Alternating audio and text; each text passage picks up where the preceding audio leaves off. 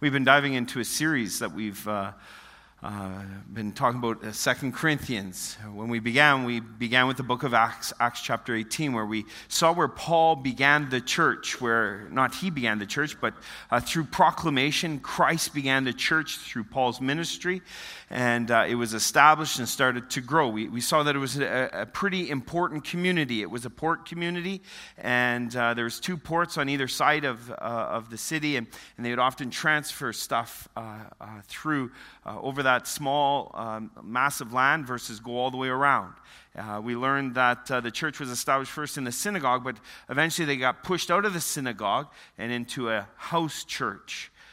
Paul has been working with this church. He's up in Macedonia.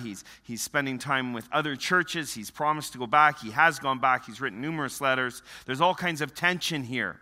And again, today we're going to see how Paul is dealing with some of this tension.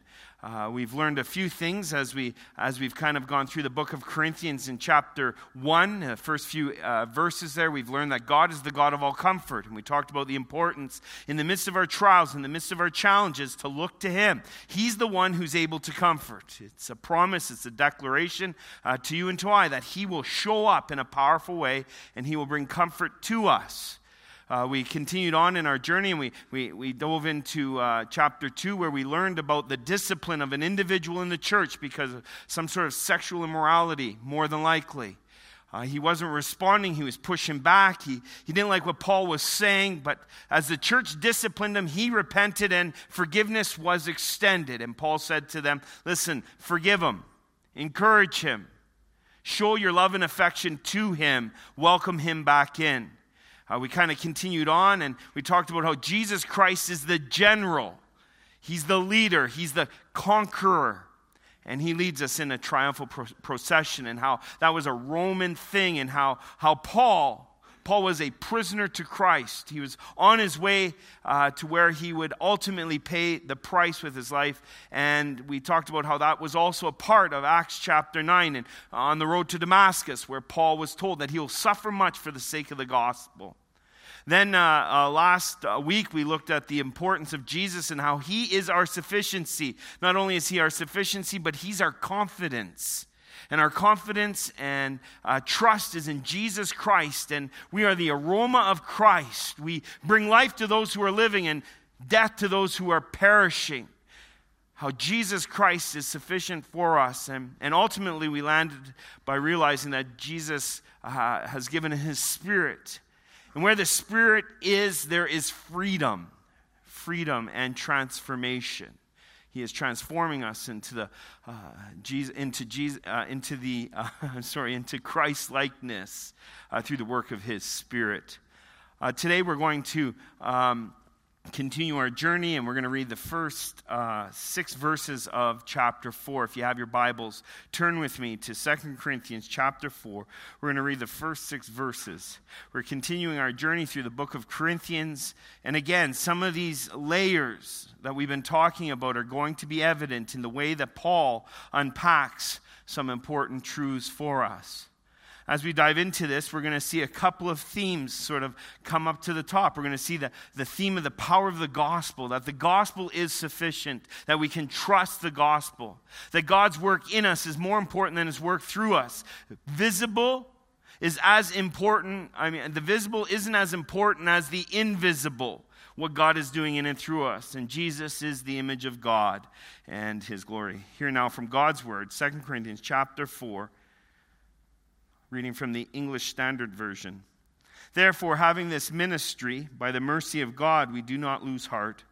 But we have renounced disgraceful, underhanded ways. We refuse to practice cunning or to tamper with God's word. But by open statements of the truth, we would commend ourselves to everyone's conscience in the sight of God.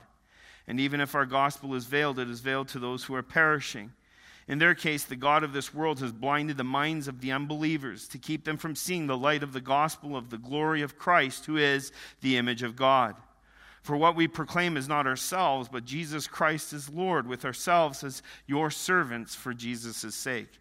For God, who said, "Let light shine out of darkness," has shone in our hearts to give the light of the knowledge of the glory of God in the face of Jesus Christ. Let's take a moment to pray. Father, thank you for the truth of your word. Thank you that it is alive and active. Even as we read your scripture, it bears witness to who you are in your character. And it begins to do a work in us that will be accomplished as you set forth. And so, Lord, we know that you are here in all your presence. We know that you want to work in our lives and draw us near to you. You are keenly aware of who we are, the struggles and battles, the victories, the failures of yesterday. And you know the challenges, the hopes, the battles that lie ahead, for you are eternal. And so by the power of your Spirit here this morning, as we dive into your word, would you awaken your truth in us and transform us into the likeness of Jesus Christ? Spirit of the living God, fall fresh upon us, we pray. In the strong name of Jesus, amen. Amen. Notice how Paul begins this next portion of Scripture. He starts with therefore. And many times I've said, whenever you see therefore, you always have to ask the question, therefore, what for, who for, where for? Why is therefore there? It's a connective statement. It helps us understand that he's connecting it to the previous chapter. Well, we're keenly aware of what he's talking about because last week we unpacked that chapter. And so we have a sense of what he's connecting to here. He's talking about the sufficiency of Christ, how our confidence has to be in Christ. As he's about to change the train of thought, we have to rest in that truth. In addition, he's talking about the reality that as the Spirit of the living God falls upon us, he brings freedom. But not just freedom, he brings transformation to you and to I. He is transforming us into the likeness of Christ. Therefore, in light of those truths, in light of that reality, he says we have been given a ministry. He's given us a ministry. We're not simply to be saved and then put off to the side and sit on the bench and watch life go by. No, instead, he's giving us a ministry, and it's a ministry of reconciliation, a ministry that helps those who are perishing to come to terms with the lostness of their lives, a ministry that helps them come to terms with that and gives them hope in the person of Jesus Christ. He says, therefore, because our sufficiency is in Christ, therefore, because our confidence is in Christ, therefore, because the Spirit of the living God is transforming us into the likeness of Christ, and there is freedom, we have a ministry. And it's a ministry of reconciliation. And not only is it a ministry of reconciliation, it's by the mercy of God. It's not by your strength, your wisdom, your ability to live out the Christian faith, not at all. It's by God's mercy. You can't do this. You can't earn it. You can't put together enough discipline or strengths or works to accomplish the ministry that God has set for you. This is the good news. And so in that, we have freedom. We have freedom to rest in the work of Christ in us, that it is sufficient, that it will accomplish the goal that he wants to accomplish in us and through us. By his mercy, by his grace, we won't lose heart. We won't lose heart. I love this promise that God is making to you and to me. Isn't that a great promise? You won't lose heart.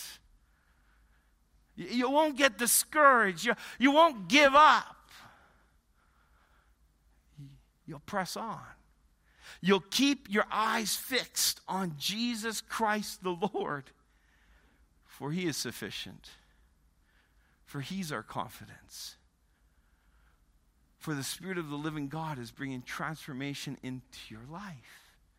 I love this promise. That we won't give up. Why? Because of the mercy of God, not our strength, not our merit, not our discipline. We won't lose heart. Why? Because God is the God of all comfort. God is the one who's able to fan the flame in the midst of discouragement. God is the one who's able to carry us in the midst of our weakness. God is able to see us through. We won't lose heart. Now, friends, we do lose heart, don't we? At times we get discouraged. At times we struggle and we wonder and we want to give up. We want to quit. Isn't that true? Am I alone in this? No. No, but the truth of the matter is when I'm getting discouraged, if I'm honest with myself, when I'm losing heart in the midst of the ministry that God has called me to, it's because I'm looking at myself. I'm considering my weakness. I'm considering my brokenness. I'm considering my insufficiency. I'm allowing the expectations of others to sit on the throne of my heart instead of the expectations of Christ. I become a people pleaser instead of one who seeks to please Jesus Christ the Lord. Yes, we lose heart. But the reason we lose heart is because we've lost focus on Him. We lose heart because we've looked at ourselves. We've allowed others and their expectations to lead and direct us. We've allowed them to set the metrics by which we determine success. See, but when we keep our eyes fixed on Him, He is sufficient in all things. When our confidence is in Him and not in ourselves, He is more than enough. When the Spirit of the living God is at work in our lives, friends, there's freedom. Freedom from the expectations of others. Freedom from the weight of the ministry. Freedom and transformation. We do not lose heart because God is merciful. He's loving, He's kind, He's gentle. He is more than enough. Notice what verse 2 says, and this underlines this reality that Paul is dealing with. He goes on to say this, we don't lose heart, but we have renounced, disgraceful, or a better way of unpacking that is shameful or shameful acts. We've renounced disgraceful or shameful underhanded ways. We refuse to practice cunning or tampering with God's word, but by the open statement of the truth, we would commend ourselves to everyone's conscience in the sight of God. Here's the problem in the church of Corinth. I've mentioned a few times there's these super apostles who have come in with letters of recommendation. The church has accepted them as teachers, and these are great teachers. They are affluent in every way, charismatic. The church is paying them, housing them, listening to them, and they're saying, get rid of Paul. They're handling God's word in disgraceful ways. They're underhanded. They're self-serving. They're cunning. This is who they are. See, Paul indirectly is confronting them.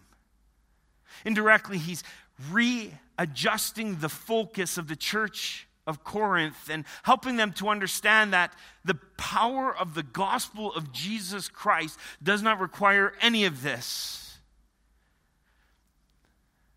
That the work in Paul is more important than the work through Paul. Let me just say that one more time. The work in Paul is more important than the work through Paul. The invisible is more important than the visible. See, these prophets, these super apostles that are coming in, they are showy from all accounts. They seem to have it all together. The evidence of their ministry is overwhelming. The visible is fantastic. Now, Paul, on the other hand, no, he isn't all that great. He's poor. As a matter of fact, as we read in Acts chapter 18, Paul was surviving by making tents with Aquila and Priscilla. He's struggling along. Not these super apostles. Paul is weak. We hear that all through the passage. We've talked about the weakness of Paul, that he's not able to do the things that he's being called to do. He has to rely and depend on God. He talks about his trip to Troas, where God opens a door for him to walk through and preach the gospel, expand the kingdom. But in his weakness and concern for the church of Corinth, he heads up to Macedonia and doesn't take advantage of what God has called him to. He is weak. These super apostles, they are strong and charismatic. They don't make any mistakes. They are visually awesome.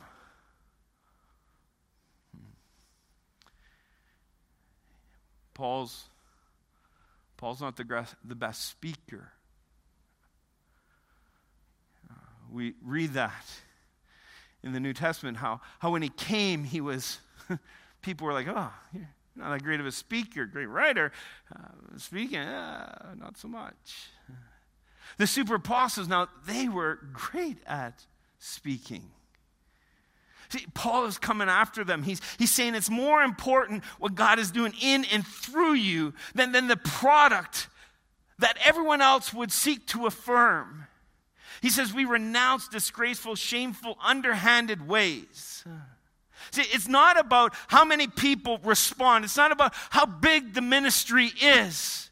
See, if that's the core value, if that's the metric, listen, then we will be pragmatic in the way that we do ministry. Because the ends justifies the mean. It's how many people we can gather together. It's how visually awesome are we that the world would go, look at that ministry. We'll do whatever it takes. Doesn't matter if we're disgraceful. It doesn't matter if what we're doing is inappropriate, underhanded, deceitful. Doesn't matter. But it does matter. It does matter. It matters to God. And so Paul is saying, let's not do things that are shameful. Let's not do underhanded approaches in declaring the gospel. No, refuse to practice cunning or tampering with God's word. This is a temptation for all of us, isn't it? Because we get our identity so often from those around us instead of from Christ and his pleasure. It's hard at times to be faithful in ministry when there's no visual response. It's hard at times to allow the metric to simply be the pleasure of God.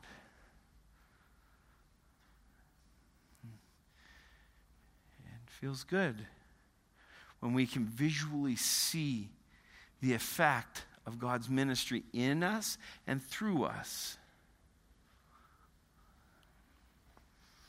So, let's not talk about hell because that'll scare people away. Let's not talk about judgment because how do we navigate through that? Let's not talk about the cross and the blood of Christ which atones for our sin. No, let's soften it. Let's not mention sin, because if we talk about sin, it may push people away. You see how this happens? Ever so gently. See, Paul is saying here, we refuse to do these kinds of things. It's not about the product at the end that everyone applauds. It's about the pleasure and the glory of God. Our confidence is in Christ. Our sufficiency is in Christ, not our ability to gain followers. If they're following us, we have erred greatly. We refuse to practice cunning. We refuse to tamper with God's word. But instead, by the open statement of the truth, we commend ourselves to everyone's conscience in the sight of God. Isn't that great? by the open statement of truth, by declaring the full counsel of God, by talking about the things that aren't so comfortable, by sharing the full counsel, by declaring the truth and not holding back, we commend ourselves to everyone's conscience. I love the inclusivity of that statement. Everyone needs to hear. It's not for a select few. No, we commend ourselves to everyone's conscience in the sight of God. How? By the mercy of God. You and I, we can't do this. You and I, we can't manufacture this. Well, we can't accomplish the goal in and of ourselves, but by God's mercy, we refuse to lose heart. We renounce disgraceful, underhanded ways. We refuse to practice cunning or tampering with God's word, but with an open statement of the truth. In essence, we let the chips fall where they may before everyone's conscience. I love the broadness of this. And we do this in the sight of God. He's our judge. He's the one who enables. It's His pleasure that affirms us to continue on. I love that. Now, does that mean we should never take note of what's happening? Well, I think that would be error too. We need metrics. We need to be conscious of what's happening. Listen, friends, the message is offensive. The cross is offensive. It's foolishness to those who are wise. We don't need to be offensive. Make sense? Sometimes we can be so fixated on the message, I got to be careful how I say this so I'm not misunderstood, that we become offensive in our approach. Make sense? And we always got to measure our method. Our methods are critical, and we have to measure. Some methods are better than other methods. Make sense? Some methods are just downright offensive. And we need to measure those things. But the message never changes. Make sense? Are you tracking with me? Yeah, okay. We need to measure and keep track of what's happening.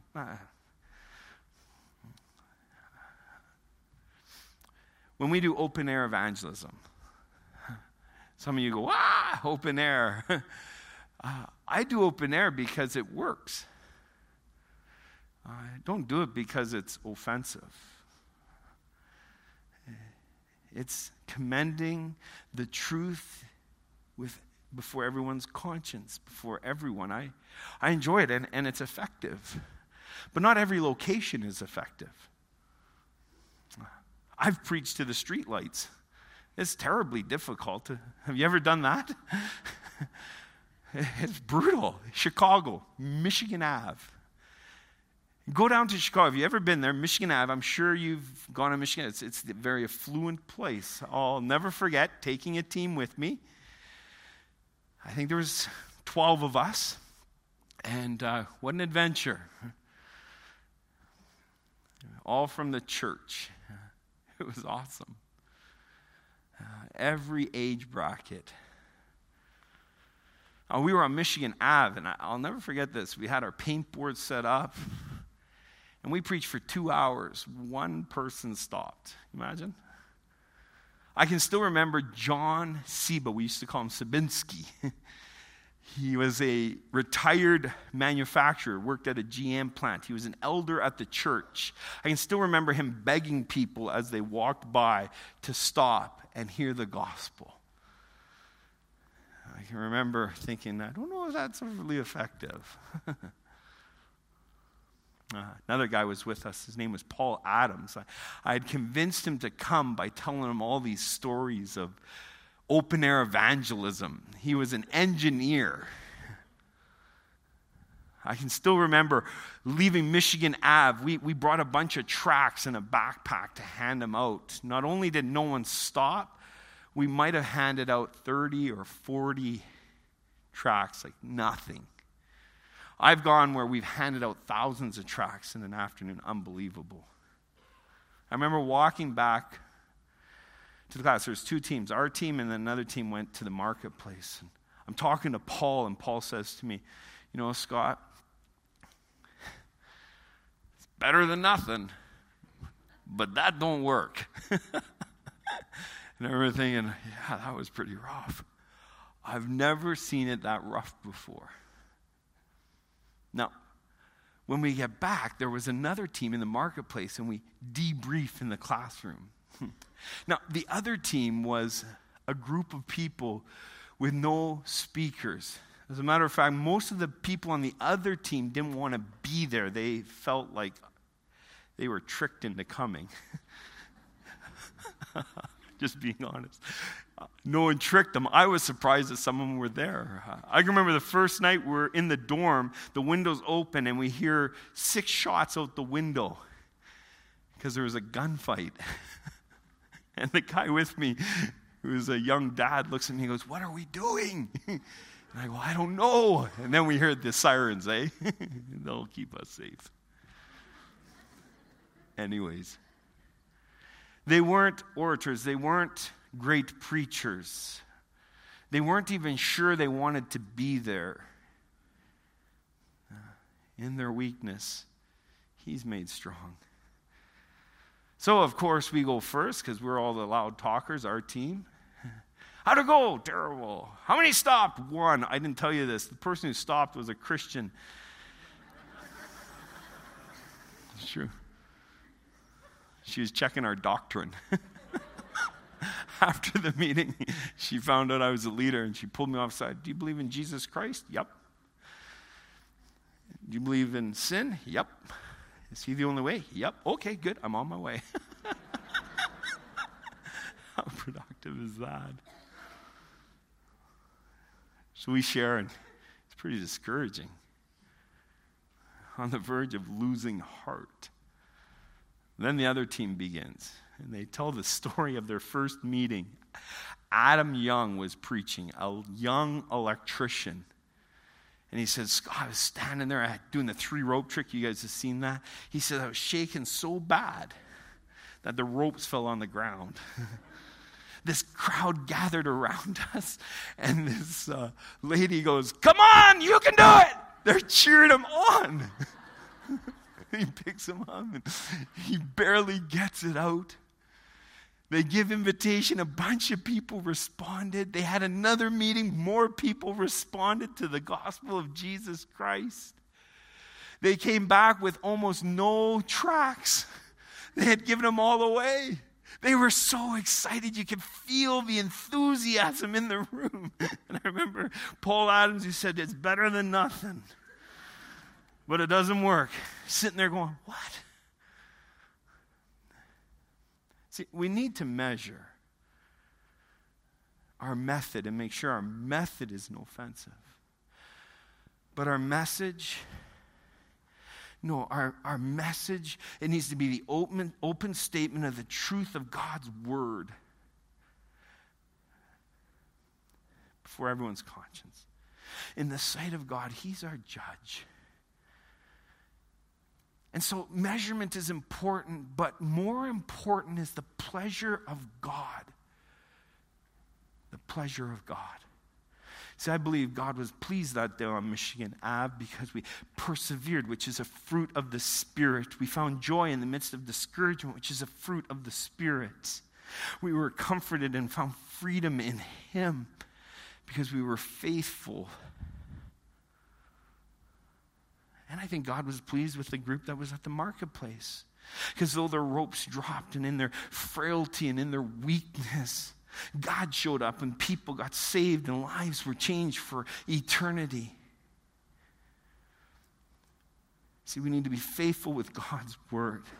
We need to declare the truth of God's word without reservation before everyone's conscience in the sight of God, and may we know his pleasure. He goes on to say this in verse 3, that even if our gospel is veiled, it's veiled to those who are perishing. There's a reality here. Not everyone will be saved. Not everyone will call on the name of Christ. Not everyone will receive the good news of the gospel of Jesus Christ. People will push back. People will say they don't want it. People will say, enough already. People will get angry, even to the point of destroying the messenger. History proves it. We live in a time where more people are being martyred for the gospel of Jesus Christ than all throughout history. It's happening in our day. If the gospel is veiled, it's veiled to those who are perishing, those who've not received the gospel, those who've turned their back on Christ. And in their case, the God of this world has blinded the minds of the unbeliever. The moment you enter into into the ministry of declaring the gospel by the mercy of God, the moment you enter into the sufficiency of Christ and your confidence is in him, listen, the moment you engage in declaring the good news is the moment you enter into spiritual warfare. Make no mistake. The God of this world is blinding the hearts and minds of those who are perishing. You enter in. Friends, that's why prayer is so important. That's why Wednesday night prayer meeting is critical. If we're going to move forward with the gospel of Jesus Christ, it's in our weakness, in our frailty. It's when we gather together in unison and say, Jesus, we need you. Change us, transform us. May we declare, by your mercy, the gospel. We can't do it on our own strength. We need Jesus Christ. That's why Monday morning prayer with the fellows is so important. The church moves forward through prayer. It's why Monday afternoon, the women who gather together to call on the name of the Lord, it's out of weakness. Prayer meeting is craziness, isn't it? Maybe here you go, no. What are you saying? Go tell your friend who's not a believer that you're going to spend an hour praying because it's the best thing you can do with that hour. And see what they look at you like. See how they, really? Prayer is an act of humility. God, I can't do this. God, you have to show up. This is spiritual warfare. The God of this world has blinded the hearts and minds of those who are perishing, who do not believe. Listen, friends, your neighbor who doesn't believe in Jesus Christ is blinded by the God of this world. Your coworker who doesn't believe in Jesus Christ is blinded by the God of this world. And there's a bit of irony in this statement because let's just name this. Satan is not the God of this world. He isn't. He's been defeated at the cross. There's irony here. And Satan has no power except we yield to him. No, all authority has been given to Christ. Listen, Satan has no authority. It's been given to Christ.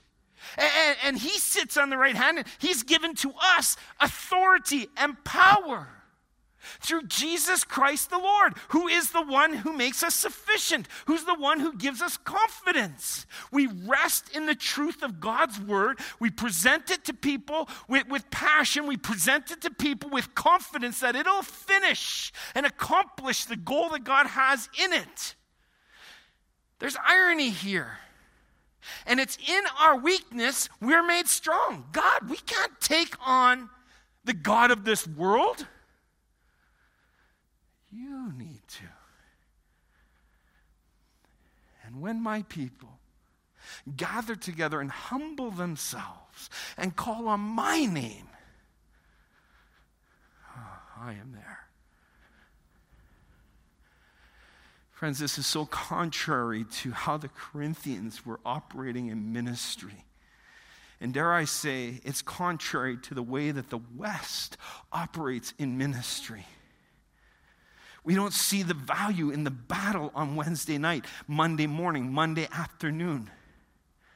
We spend more time on strategy than we do on our knees. God forgive us.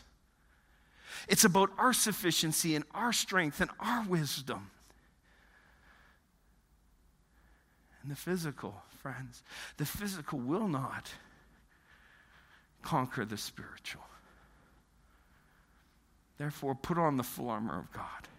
For our battle's not against flesh and blood, but against the principalities. Oh, that we would lean into Jesus Christ the Lord. And we allow him to shine the light of the gospel through us for the sake of the kingdom. Notice what it goes on to say. He keeps them from seeing the light of the gospel. They live in the darkness of the glory of Christ, who is the image of God. I love that.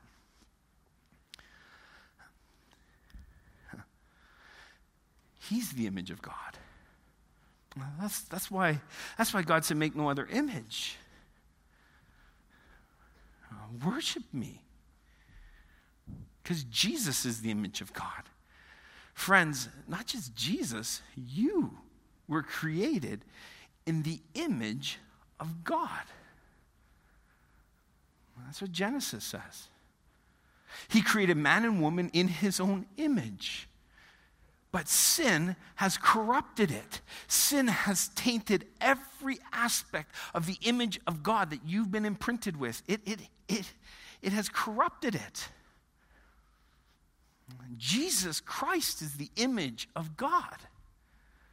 And what does he say in chapter 3? He says what? He says that it is the Spirit of the living God who comes and gives us freedom and what? Transforms us into the likeness of Christ.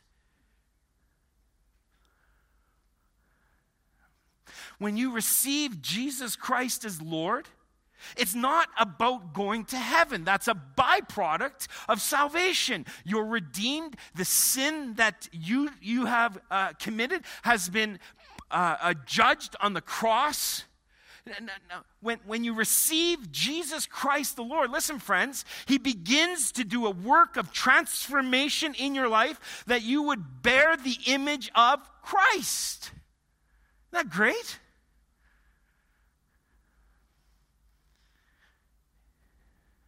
What does that look like? Perfect love. That's what it looks like. Perfect love. What does it look like? Joy. What does it look like? Kindness. What does it look like? Self-control. What does it look like? Perseverance. What does it look like? The fruit of the Spirit.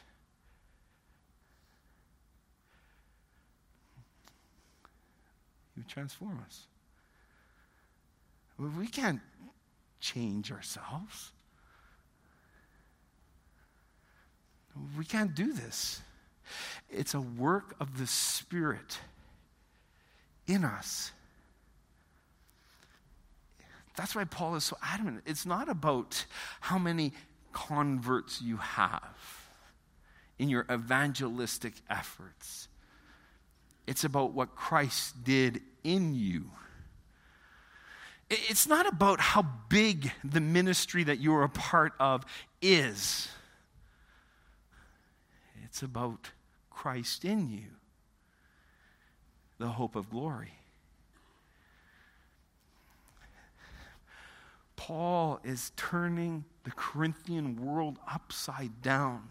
He's refocusing them on Jesus Christ the Lord, who is sufficient, who is their confidence. See, we don't preach or proclaim ourselves. It's not about our ministry or Spruce Grove Alliance Church's ministry. Listen, friends, we could have a gargantuous building packed out here every Sunday and totally have missed the mark because we preached ourselves. It's not about that. It's about Jesus Christ the Lord. It's about his gospel. See, we preach not or proclaim not ourselves, but Jesus Christ as Lord, with ourselves as your servants. Better translation, slave for Jesus' sake. Now think about that. Paul says, twice he says this.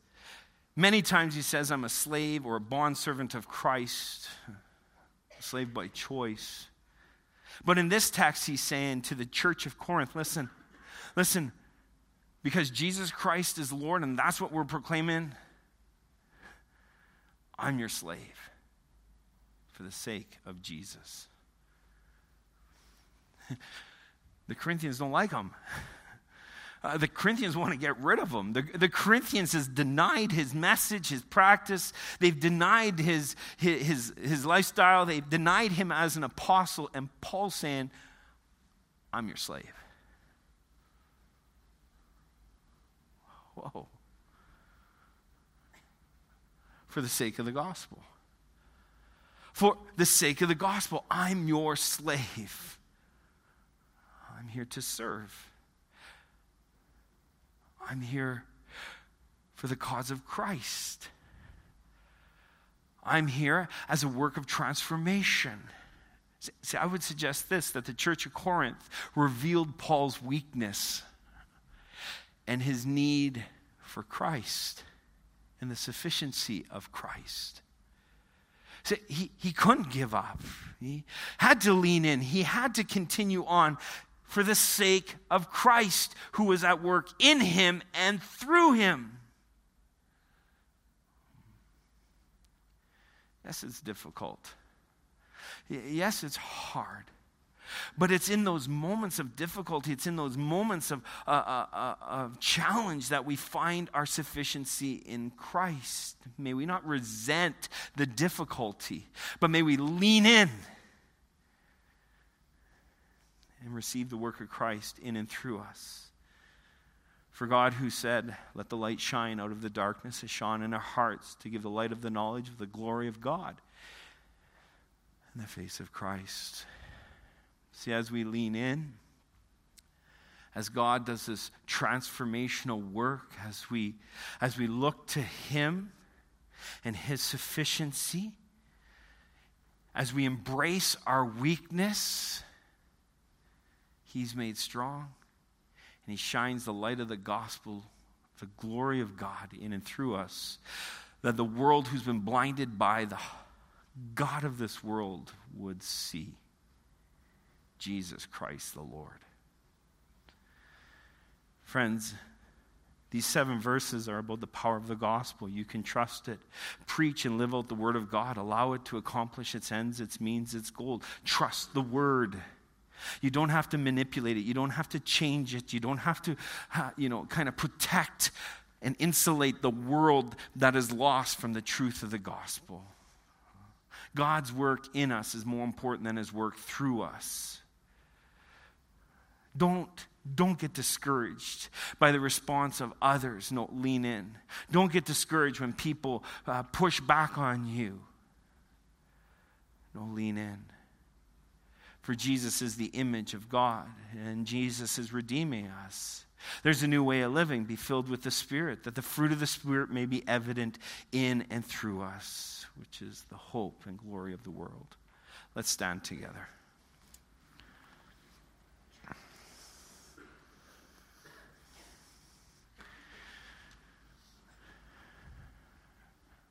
Friends, maybe you're here and you're starting to realize that the God of this world has blinded you from the truth of the gospel of Jesus Christ. Maybe you believe the lie that you're good enough. that you're sincere, that God will take you the way you are, and that's your hope. Friends, God will take you the way you are, but through Jesus Christ the Lord. Come clean with him. Acknowledge your sin, your independence. Come clean with him. Acknowledge that you are broken and that you deserve judgment, the wrath of God. But receive today what Jesus Christ has done on the cross. Call on his name and receive the free gift and allow the power of the gospel of Jesus Christ to begin a work in you for tomorrow and for all eternity. Would you trust him today? Friends, maybe you've trusted Christ and you long that your neighbor, your sibling, your parent, your child, your co-worker, your best friend would know Christ. But truth be told, you've insulated them. You've practiced cunning. You've tampered with God's word ever so lightly. You haven't trusted it. Friends, if that's you today, confess and receive his mercy and grace. Do not lose heart. Lean in. Friends, Jesus Christ is the image of God. He's at work in and through you. Maybe today you are discouraged. Maybe today you lack joy. Look to Jesus Christ. Don't allow others to be your judge. Look to him. Allow him to reveal his pleasure. Enjoy the freedom of the Spirit. And allow the fruit of the Spirit to be evident in you and through you. And so, Lord, you know where we stand today. You know our victories and our failures. You know, Lord Jesus, our fears and our concerns. And yet, you're more than a conqueror. And so even now, Lord, as some may call in your name for the very first time, set them free, we pray, by the precious blood of the Lamb, and begin your work of transformation in their lives, we ask. God, thank you that you've given us the ministry of reconciliation. Help us to unashamedly present God's word in the right time, in the right spirit, as you lead and direct. Forgive us when we've held back. Forgive us when we thought we knew better than you did.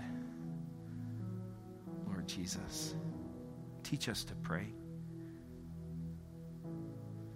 Teach us to walk with you. Transform us into your likeness, we ask. May the fruit of the Spirit be evident in us and through us. In Jesus' name.